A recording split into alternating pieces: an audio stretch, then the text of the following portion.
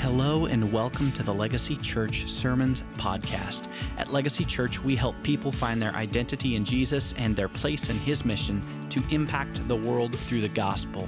We ask that you grab your Bibles, listen up, and we hope that you hear a great word from the Lord today. Today, I wanted to look at a proverb that was about the relationship between parents and children, and was trying to decide where I would go. And I started thumbing through different proverbs, and there was, Proverbs 22:6, which says, "Train up a child in the way he should go, and even when he's old, he will not depart from it." Which is good, because I used to think it said, "and he will not depart from you." And I was like, no, I want them to go eventually, but it's depart from that training. Proverbs 19:18 is another good one. It said, "Discipline your children while there's hope, otherwise you will ruin their lives." So parents, fight the good fight there. It's a good one. But I kept looking. Maybe you've heard this one. "Silence is golden. Unless you have kids, then silence is suspicious." Somebody look up Proverbs 37. I think that's where that is. Here's another one. 90% of parenting is just thinking about when you can lie down again. That's true. I'll give you one more. And this one I love. This one, maybe no truer proverb ever spoken. "Parenting is a lot like the bar scene. Everyone is yelling, everything is sticky, it's the same music over and over again, and occasionally someone throws up." And all the people who know said, "Amen," right? So I was thumbing through all of these, and really as I was praying and seeking the Lord's direction for today, I found myself drawn to a proverb that probably is more convicting than any other in my life as a parent. But it's not one that's about parenting. It's just one about relationships and the way we speak with one another. And it's Proverbs 18:21. I want you to grab your Bible and take a look at Proverbs 18:21. If you are a parent, you better listen. This is vital, but everyone should listen. This is a vital word for us. It says, "Death and life are in the power of the tongue." That's a heavy one. And it's a powerful one this morning. In fact, it's so short, I want you to memorize it. We'll say it together a couple of times. Can you do that with me? Yeah, you can do that. Ready? 1, 2, 3. "Death and life are in the power of the tongue." You do it again, you'll have it memorized, okay? 1, 2, 3. "Death and life are in the..." See, you knew it. Can you turn the screen off? We'll see if we can do it without the screen. You got me, Marshall? Ready? 1, 2, 3. "Death and life are in the power of the..." You memorized that Bible verse. Congratulations. You did a good job. Now, I'm going to treat this a little differently today because it is poignant and it is powerful, but I want to unpack the real power within this proverb so that we can understand it. I know this. There's probably more conviction in my life as I get older over the way I use words than almost any other thing in my life. The way I use words in every relationship that I have. I felt a lot of conviction in this in my parenting. And it's maybe a surprise to us when we begin to realize the kind of gravity that our words have, because for the first quarter of our life, people tell us our words don't matter. I don't know if you felt like that, but as I was a kid, I felt like people said, "You're a kid. What you think and what you say doesn't matter that much." And people kept telling you, "Shh," right, all the time. And your words did matter when you were young. They matter at every age. They have power. It doesn't say old people or wise people or smart people or powerful people have words that have death and life in the power of the tongue, but it says for all people, death and life are in the power of the tongue. But it does surprise you after years and years of people dismissing your words to find out your words have a lot of gravity. Something happens. You grow up and you begin to realize that your words are shaping the way other people view themselves, and the way they view the world, and the way even they view God is shaped by the way that you use words. And it's uncanny how powerful that comes to you when you become a parent and you realize someone who has really no other forming or voice at all, everything they think is being shaped by what you say in and out of every day. But that happens with the people that you work with. It happens with the people that you interact with. The way you use words is shaping people's worldviews. Think about this. Think about how some of the greatest memories of your entire life are partnered with words of encouragement, words of kindness, words of edification that have come to you, and those have marked some of the greatest memories of your life. Or think about how, on the other hand, some of the most painful memories of your life are partnered or paired with harsh words and cruel words and critical words that someone has shared with you. Like, if there is, we're going to look at a bunch of Proverbs today, but if there's nothing else that you take away, if you're like, I only have like 10 seconds left and I'm going to sleep, Kevin, I want you to remember this thing. It's 2 words, and it's words matter. Words matter in every one of your relationships. All day long, the things that you say and don't say, words matter. Here's another proverb, not from the Bible. You've heard it. Sticks and stones will break your bones, but what? Yeah, and that's a big load of crock, right? That is ridiculous. Sticks and stones will break your bones, but words will absolutely break your heart. They have the power to crush your spirit and to obliterate you in a way that sticks and stones never could. I was looking at a number of studies this week, and you've probably seen these kind of studies. Did you know the average person speaks around 16,000 words a day? A number of studies have said this. There were studies that came out about a decade ago that tried to say that women was at 16,000 and men was at like 3,000, but they debunked that and they realized that across the board, people speak about 16,000 words a day, though I'm convinced that 13-year-old daughters and 3-year-olds speak quite a bit more than 16,000 a day, in my experience at least. But this proverb, what it says is that every one of those words count. Every one of those words matter. They have power to them, that they land. They have an effect, that the words that you speak to other people will bring either a taste of life or it will bring a taste of death to you and to the people who hear you. That's the experience that people will have when you speak throughout the day. And here's what I want us to consider today. It's just one simple thing. I want us to consider how being committed to one thing, to speaking only life-giving words all day long with everyone with whom you speak, how that one thing would radically transform your life, your relationships, and your church. If we were committed to paying attention to the words that come out of our mouth, the expressions that come out of our mouth, the motives behind the words that come out of our mouth, and committing ourselves, devoting ourselves to being a people who pour out life and not death with our tongue. Now, let me start with this kind of an incredible idea. From the Bible, when we read throughout the scriptures, we find when God speaks, things happen. We find that, right? It is powerful. When God speaks, the world changes. When God speaks, life and death are in the power of the tongue, right? Remember Genesis 1, God speaks, and what happens? There's light. And there's dry ground, and there's day, and there's night, and everything that the world is made of, and everything that the world is full of, including us, came into being when? When God spoke it into being. And some of you, if you believe in the Big Bang, I do too. God spoke, and bang, everything happened suddenly. It's the Big Bang.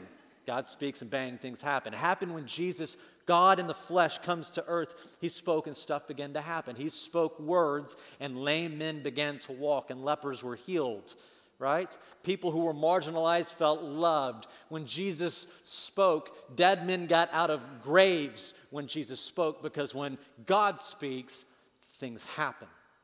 Think about this, how salvation comes when we believe on the words of life.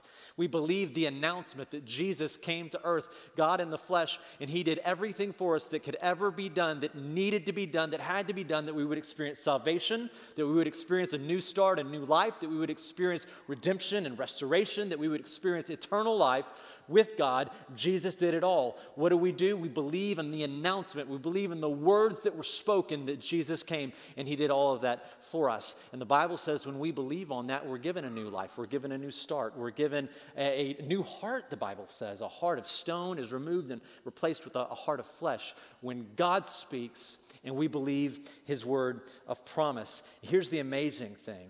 When we speak, because we were made in the image of God, we share in that nature. We too are people who speak and things happen. This is the point. God's words are an incredible expression of his power. They're a conduit. God is ultimate power, and when he speaks, it's a conduit of that power into the world, and radical things happen. And when you and I speak as image bearers of God, things happen.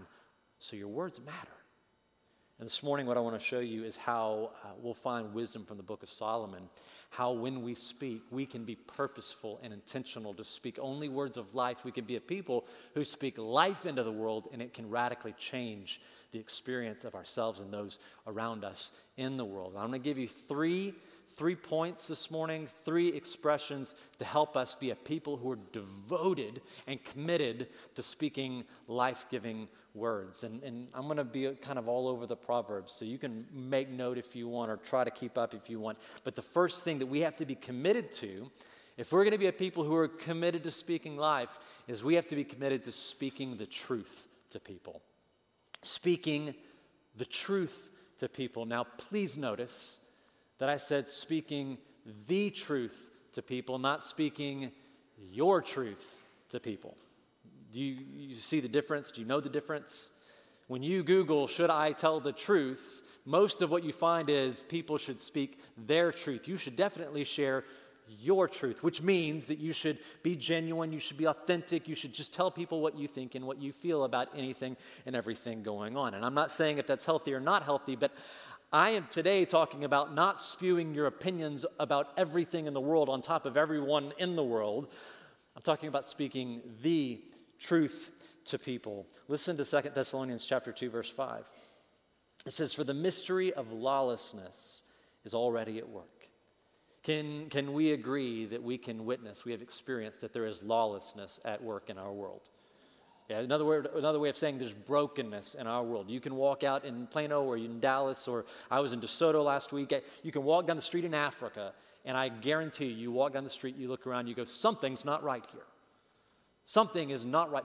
Something's broken in this world. It says, "For the mystery of lawlessness is already at work. The coming of the lawless one is by the activity of Satan, with all power and false signs and wonders, and with all wicked deception for those who are perishing." Why? Because they refused to love the truth.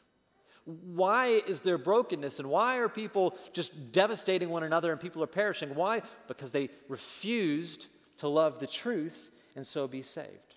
In a world that is so marked by distrust and so marked by confusion and distraction, Christians are called to be a people who love the truth, and live the truth each and every day. Paul tells us in Ephesians 4, so that you and I and the people that we love will not be tossed about by every wind of doctrine. So that when people just are throwing their truth all over the world and you're not sure what to think, so that you and the people you love will not be tossed around by every wind of doctrine, by trickery, by deceitfulness, by the schemes of men, we are to speak the truth in love.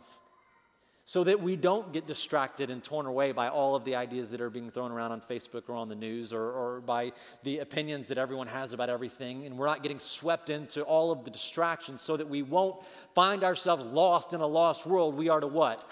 Speak the truth in love. And he goes on to say, we are to lay aside all falsehood, speaking the truth, each one of you with his neighbor. Loving the truth and speaking the truth is a powerful tool of kindness in this world. It is a powerful tool for us to not only anchor ourselves, but anchor those around us by speaking the truth. It's life-giving when we do this. This is why Proverbs 12:19 says this: "Truthful lips will be established forever, but a lying tongue is only for a moment." You hear this? Truthful lips will be established forever, but a lying tongue is only for a moment. I know you've seen how this works in your life. I know you have seen how this works in the world, how perverted speech, how lies will be ruined. God will ruin them because they dishonor him. Or in other words, the truth will always come out. You've learned this, right? You've learned it maybe the hard way.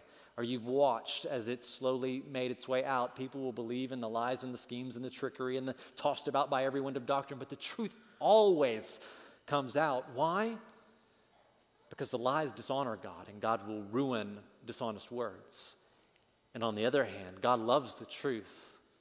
God is marked by truth, and so he will protect, he will uphold, he will help true words to endure through all kinds of attack. That's why this proverb says this: truthful lips will be established forever, but a lying tongue is only for a moment. So if you are a parent, I don't care if your kids are in diapers or they're learning how to walk or they're learning how to drive or they're learning how to have kids and get their first jobs. I don't care what season of life that they're in. I know parents all have this same thought in mind. I just wish they would hear what I have to say because I love them so much. And if they don't, I'm going to kick them, right? But you go, I just wish they could hear me. I just wish they could hear my heart. I wish they could hear what I have to say. I don't feel like they're listening. You ever feel like you're telling somebody the truth and they're just not listening to you? If you want to have words that will have a lasting impact, if you want to have words that will pour life into a person, be committed to speaking the truth to a person. Why? Because truthful lips will be established forever and a lying tongue is only for a moment. Be a person who's committed to words of integrity, words of honesty, words that are laced, not just laced, but are soaked in the truth. Because those words are the words the Lord will continue to work and bring about in a person's life. Now, I heard somebody say this one time, and it stuck with me. It was pretty powerful when I heard it. They said, sometimes, maybe many times, we are just too unloving to tell the truth. You hear that phrase? Sometimes that we're just too unloving to tell the truth. And what they meant is that there are plenty of times when we are conveniently too busy to tell the truth, or conveniently we're just not in the mood to tell the truth when that truth is a hard or uncomfortable truth. Does that make sense? That when there's something that's to be said, but we're uncomfortable and how to say it, how to go about it, because maybe they won't receive it well, or we feel like we've said it before, or we just go, this is a hard one, it's not going to go well, that we're conveniently unable to tell the truth at those times. And the point is that if we really care about something, really care about someone, if we really love them, then we will tell them even the hard truths. Listen to Proverbs 27:5. Better is an open rebuke than love that is concealed. I love the Proverbs. There's so much in just a few words. Listen to that. Better is an open rebuke than love is concealed. Faithful are the words of a friend, but deceitful are the kisses of an enemy. That means if you really do care about someone, if you really love someone, you will, with humility, but with courage, you will speak the truth to them. Why? Because you love them and you see something in their path that is laced with lies, something in their path that is destructive to their life, and you love them enough to jump in front of the tracks and to say, look out, it's coming, right? Right? Better is open rebuke than love that's concealed. Now, I realize that we live in this age, it's kind of strange. There's on one side of us, there's a group of us or maybe one part of us that at times just wants to tell everybody everything that we think all the time. If you don't believe me, go online and look at how people are posting. And you just say, this is what I think, and this is what everybody should think, and if you don't think like me, you're an idiot. But there's another side of us that realizes we live in this age of fear of being canceled all of the time. And so maybe in the same regard, there's a group of us who are going, like, I'm reluctant to speak up when I see something that someone's doing that's just plain wrong, or if there's an injustice that's happening in their life or in society around us, or if someone is not walking with the Lord, I'm reluctant to put myself in front of the tracks because I don't want to get run over by the train. It's an uncomfortable thing for me to put myself in front of there, but understand one of the most unloving things that you can do is not tell the truth to someone who desperately needs to hear it. To not tell the truth to someone who desperately needs to hear, hey, you're walking a path of danger. What you're doing is just plain wrong. It's unjust. It's unkind. It's not God's will for you. Or to speak to someone who is not in Christ, someone who is far from God because they haven't met Christ for themselves, and to go to them and say, you need to meet Jesus. You need to know him and walk in his way so that you can be made fully alive. One of the most unloving things we can do. If we believe Ephesians 2, which says, I once was dead in my trespasses, but God made me alive in Christ. If we believe that is true, one of the most unloving things that we could do is say, this person is far from God, but I'm just going to let him stay dead. I'm just going to let him remain that way. Now, there's a group of us that maybe are reluctant to speak the truth, especially hard truths in times, because we don't want to get canceled or we don't want to incur the wrath of it not being received well. But I also know there's another group of us who love to tell the truth. And we love especially to tell the truth when we know someone's doing wrong, right? Because we're really good at it. We're good at sniffing out all the wrong things other people do. We're very quick to point it out and to tell them, you are not doing the right thing, and I know the right thing, and so let me tell you. And this is where one of the places where I feel the most conviction as a parent is recognizing when my kid is not doing right or could be doing a little better and being so quick to point out to them where they could do just 10% better than they're doing right now. I feel deeply convicted. That's one of the reasons I came to this proverb today.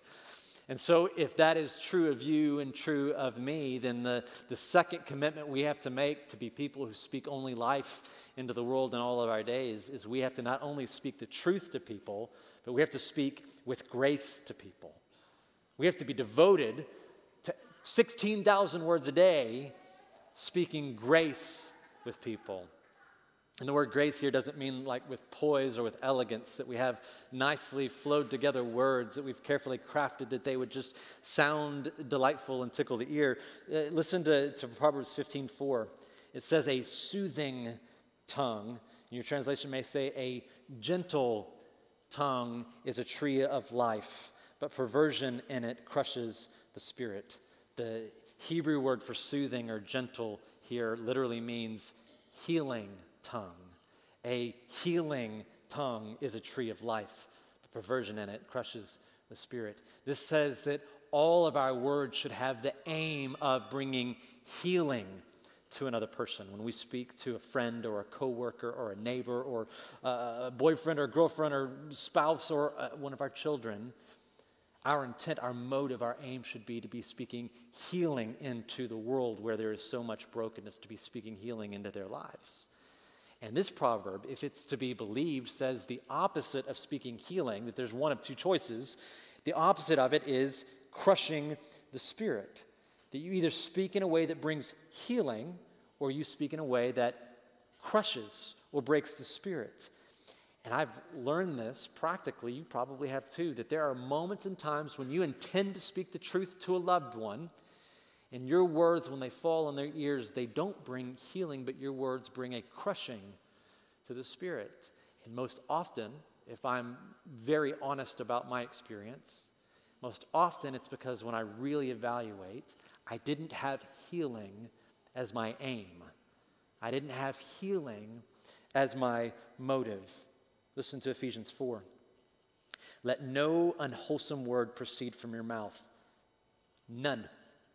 But only such a word as is good for edification according to the need of the moment, so that it will give, somebody say it, grace to the hearer. That every one of your words should be marked by grace. Listen to Colossians 4:6. Let your speech always be with somebody. Grace. Again, that's better. As though seasoned with salt. Do you want to be a person who speaks life into the world? Wouldn't that be great? That would be the way people would know you. Gosh, when they come in the room, when they speak, oh, I just love to hear them talk. They just bring such life, such life into my. I was having a bad day, and Kevin walked in, and he opened his mouth, and it's like something restorative to my soul. Wouldn't that be great if you were known for being someone like that in the world, in your family? Well, we have to be a people who are committed to it. You have to do it on purpose. You have to commit that my words will have their intent. They will have at their aim, at their center. I desire to bring healing into every sphere of influence I have. And one of the ways we do this in our home, we're not perfect at it, but we're always working at it. We ask this question, and it happens a lot in the middle of the chaos and the craziness of life. We'll say, does that help or does that hurt? Simple question, right? We'll say it while someone's speaking. I'm sorry, hang on. Is that helping or is that hurting? And I think Lindsay probably started this because all of the smart things in our family come from her. Is what you're saying, is it helping or is it hurting? And it's something that I've come to practice and apply, not perfectly, but I try to practice and apply this in my conversations with my wife, with my children, the way I speak to you, whether it's from the stage or in the office or in any other place that I come across you, that I'm considering, are my words helping or my words hurting? And that's not about being inauthentic with my words. Oh, I've got to be calculating and give them just the perfect speech. No, it's not about that. It's about the intent and the motive and the desire of my words.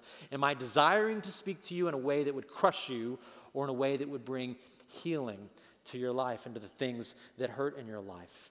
The reality is, if I'm not coming to you with healing as my aim, then my words are probably hurting. Even if they're truthful, they're probably hurting. And then the problem is, I need to change. Even if you're in the wrong, if my words are coming and hurting, I need to change. It's me that needs to change. And so being a person who speaks life-giving words requires turning your brain on.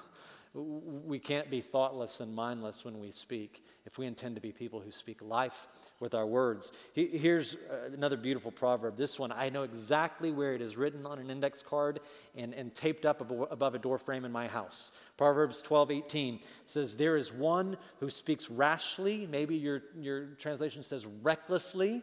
There's one who speaks rashly like thrusts of a sword, but the tongue of the wise brings healing. We have to consider the motive behind our words. Not just the words that we say, but we have to consider, what am I trying to do with these words? And too many of us, we're thoughtless, reckless, we're rash with our words. We don't even intend, we don't have a clearly defined intention. We're just spewing words. And this says, rash and reckless words are like the thrusts of a sword into someone. And yet, on the other hand, the tongue of the wise brings healing. That's how that we can be a people who are always seasoning our words with grace, like salt. So, if we're a people committed to speaking truth, the truth, and a people who are committed to speaking with grace to people, there's an even deeper commitment we must make. This is the most vital of the commitments. Speak truth, speak grace, but we got to check our hearts. If we're going to be a people who are committed to speaking life into the world, the most vital thing that we can do is check our hearts. And the reason is because the ultimate decider about what you're going to say, what will come out of your mouth today and tomorrow when you leave this place, the words that will come out, whether they will be death or life, whether they will be thrusts of a sword or a healing balm in someone's life, is what's in your heart. Do you know who said that? It's Jesus. It's Jesus in Luke 6:45. Jesus says, the good man out of the good treasure of his heart brings forth what is good, and the evil man out of the evil treasure brings forth what is evil. For his mouth speaks from that which fills his heart. For his mouth speaks from that which fills his heart. I came across something and I've realized how true this has been in my life and in my experience. I keep running up against this same wall in my life and my experience over and over again. And I think you'll see that it's true. How a critical heart brings forth a critical tongue. And how a self-righteous heart produces a judgmental tongue. And how a bitter and broken heart produces a sarcastic and mocking tongue, and how an ungrateful heart produces a complaining tongue. Have you seen this in your own life? When you begin to evaluate your words and look at the conversations you've had with people, and you begin to evaluate the words that have come out of your mouth, if you find that there are more critical and judgmental and bitter words, sarcasm marking your tone all of the time, complaining and grumbling all of the time, it is a mirror into what's going on inside of your life. These things don't just happen, they come out from somewhere. That's what Jesus said. And he was right. We should take him at his word. They're a mirror to reflect what's in our hearts. But on the other hand, have you found this? That a faithful heart produces a truthful tongue. And a loving heart produces a gracious or a graceful tongue. And a peaceful heart produces a reconciling tongue. Have you found that? And a trusting heart, one which trusts deeply in God's goodness and his provision and in his presence with his people, a trusting heart produces an encouraging tongue. Have you seen that to be true in your life? It's because what Jesus said is right. That which fills a person's heart overflows from their mouths. We speak out of that which fills our heart. And the fact is, we can't just control our words. We can't just take hold of them and be a people who are always speaking with grace and always speaking with truth and always just full of wisdom all of the time in the right moments, in the right situations with the people always. Why? Because we're human. We're imperfect. We can't do that. That's why we can't simply just change the way we speak. We got to go much deeper. We got to find that the issue within us is much deeper than that. The issue is that we need hearts that are transformed. We need new life in our hearts. We need the love of Christ controlling our hearts. And this is something that only comes from Christ. I want you to hear a promise from God to the people of Israel that was true for them in a situation then, but true ultimately for all of us in Christ. This is in Ezekiel 11. Ezekiel 11, God promised, I will give them one heart and put a new spirit within them. I will take the heart of stone out of their flesh, and I will give them a heart of flesh so that they may walk in my statutes and keep my ordinances and do them. Then they will be my people, and I shall be their God. Do you see how that's what God does for us in Christ? And it's marked in the knowing, in the reality. It's marked in the assurance that we are saved by the presence of the Holy Spirit within us, who enables us then to walk in faithfulness and to do what he says, to walk in his statutes and keep his ordinances and do them. He's the one who helps us to know that we are his people and he is our God. This is something that happens for us in Christ and by the presence of the Holy Spirit. Something that comes from him. It's not something that we can just do. It's something that is done in us and done through us.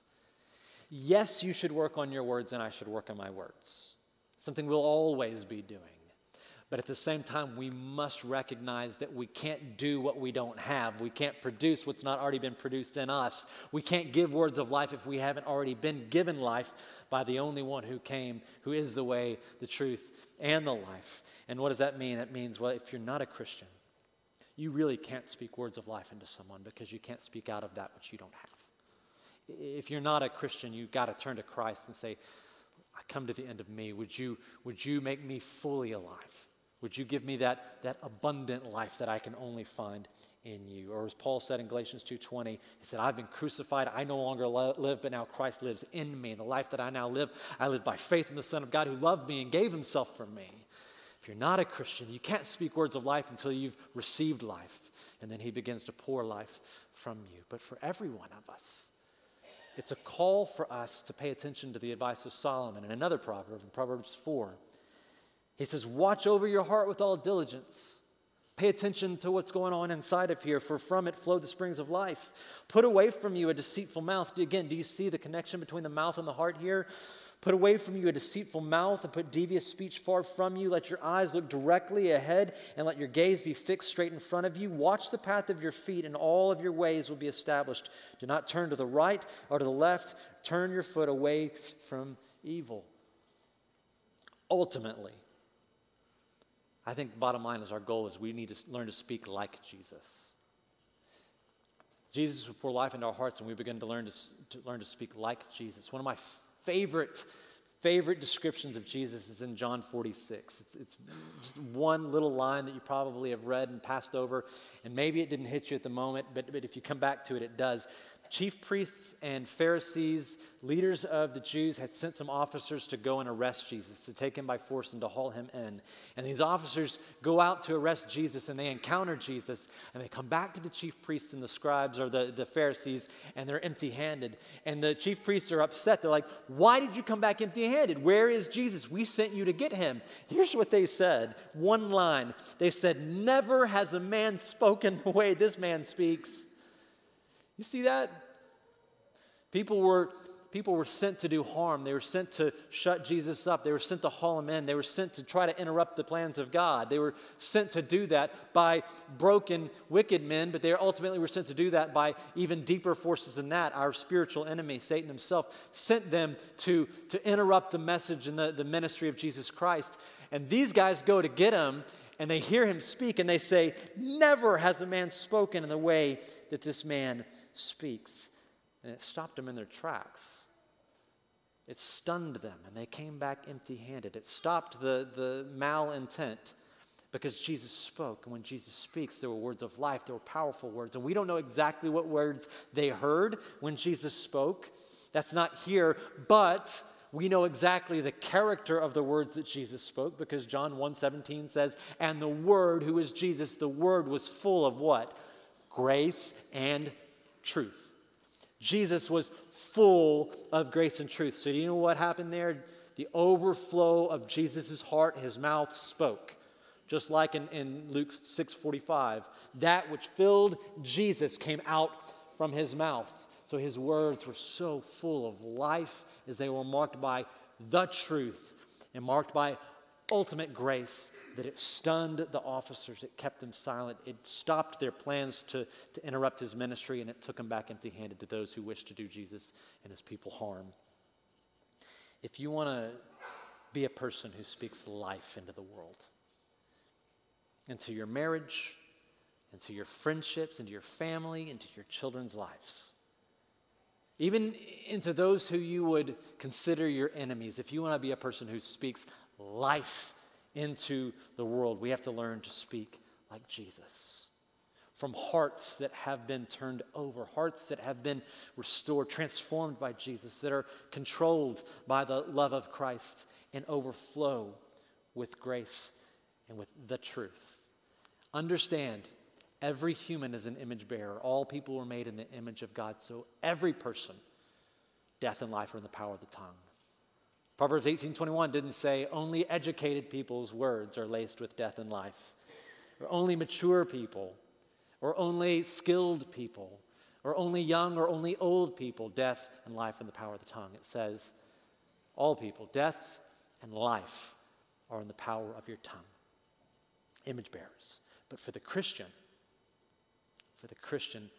Proverbs 10:11 says, the mouth of the righteous is the fountain of life. For the Christian, because your heart has been transformed, you've been given a heart of flesh to replace the heart of stone. It's a fountain of life. This should come forth from you. We've got to be a people who are committed, who are fully devoted. 16,000 words a day. That we're submitting all of our words to Christ.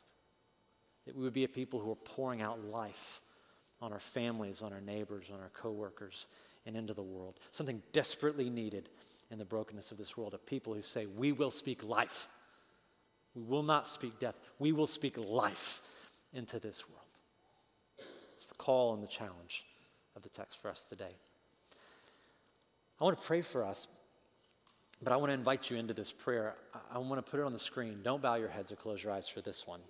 If you put this prayer up, I'm going to read the whole prayer, and then we're going to take a few moments together. And I've broken it into 3 parts, and I'd like to give you some time to personalize it along with me. The first part we'll pray is, Lord, I confess I've wounded others with my words. And we'll take a moment to ask the Lord to help us to see. Maybe we didn't realize where we hurt somebody, where we wounded them with our words. And we'll take a moment to ask the Holy Spirit to help us to see, where have I brought harm? Where have I brought a taste of death with my words this week? Second part is, my words indicate I have a very sick heart. Because words come from somewhere, right? They come from what's going on inside of us. And so we'll take a moment and say, Lord, would you show me the places where I need your healing touch? Where death keeps wrestling with life in me. Would you overwhelm death with life inside of me? And I'll give you a moment to consider exactly where that's needed in your life. And then, God, help me to rest in your love for me. And may my words become life-giving words. Help me to speak truthfully and graciously, just as you have spoken with me. And I'll give you a moment to think about specific people and situations that you're in the middle of right now or coming this week, in which you really desperately need His help to speak words of life. Finally, God, would you help us to rest in your love and not turn something like a challenge with our words to become another one of those things that we do in order to try to earn approval or prove ourselves faithful. But rather, would you help us to rest in your love, to be consumed and overwhelmed by your grace and the life that you give. That the words that we use wouldn't be something we just try to muster up good vibes for.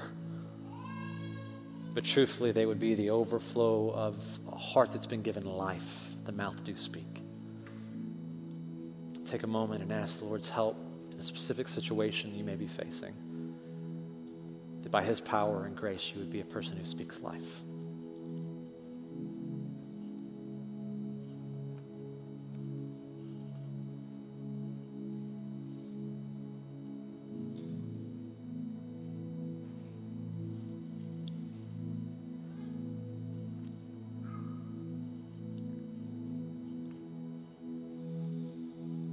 And Lord, all these things we bring to you because in you there is life, in you there is peace, in you there is joy.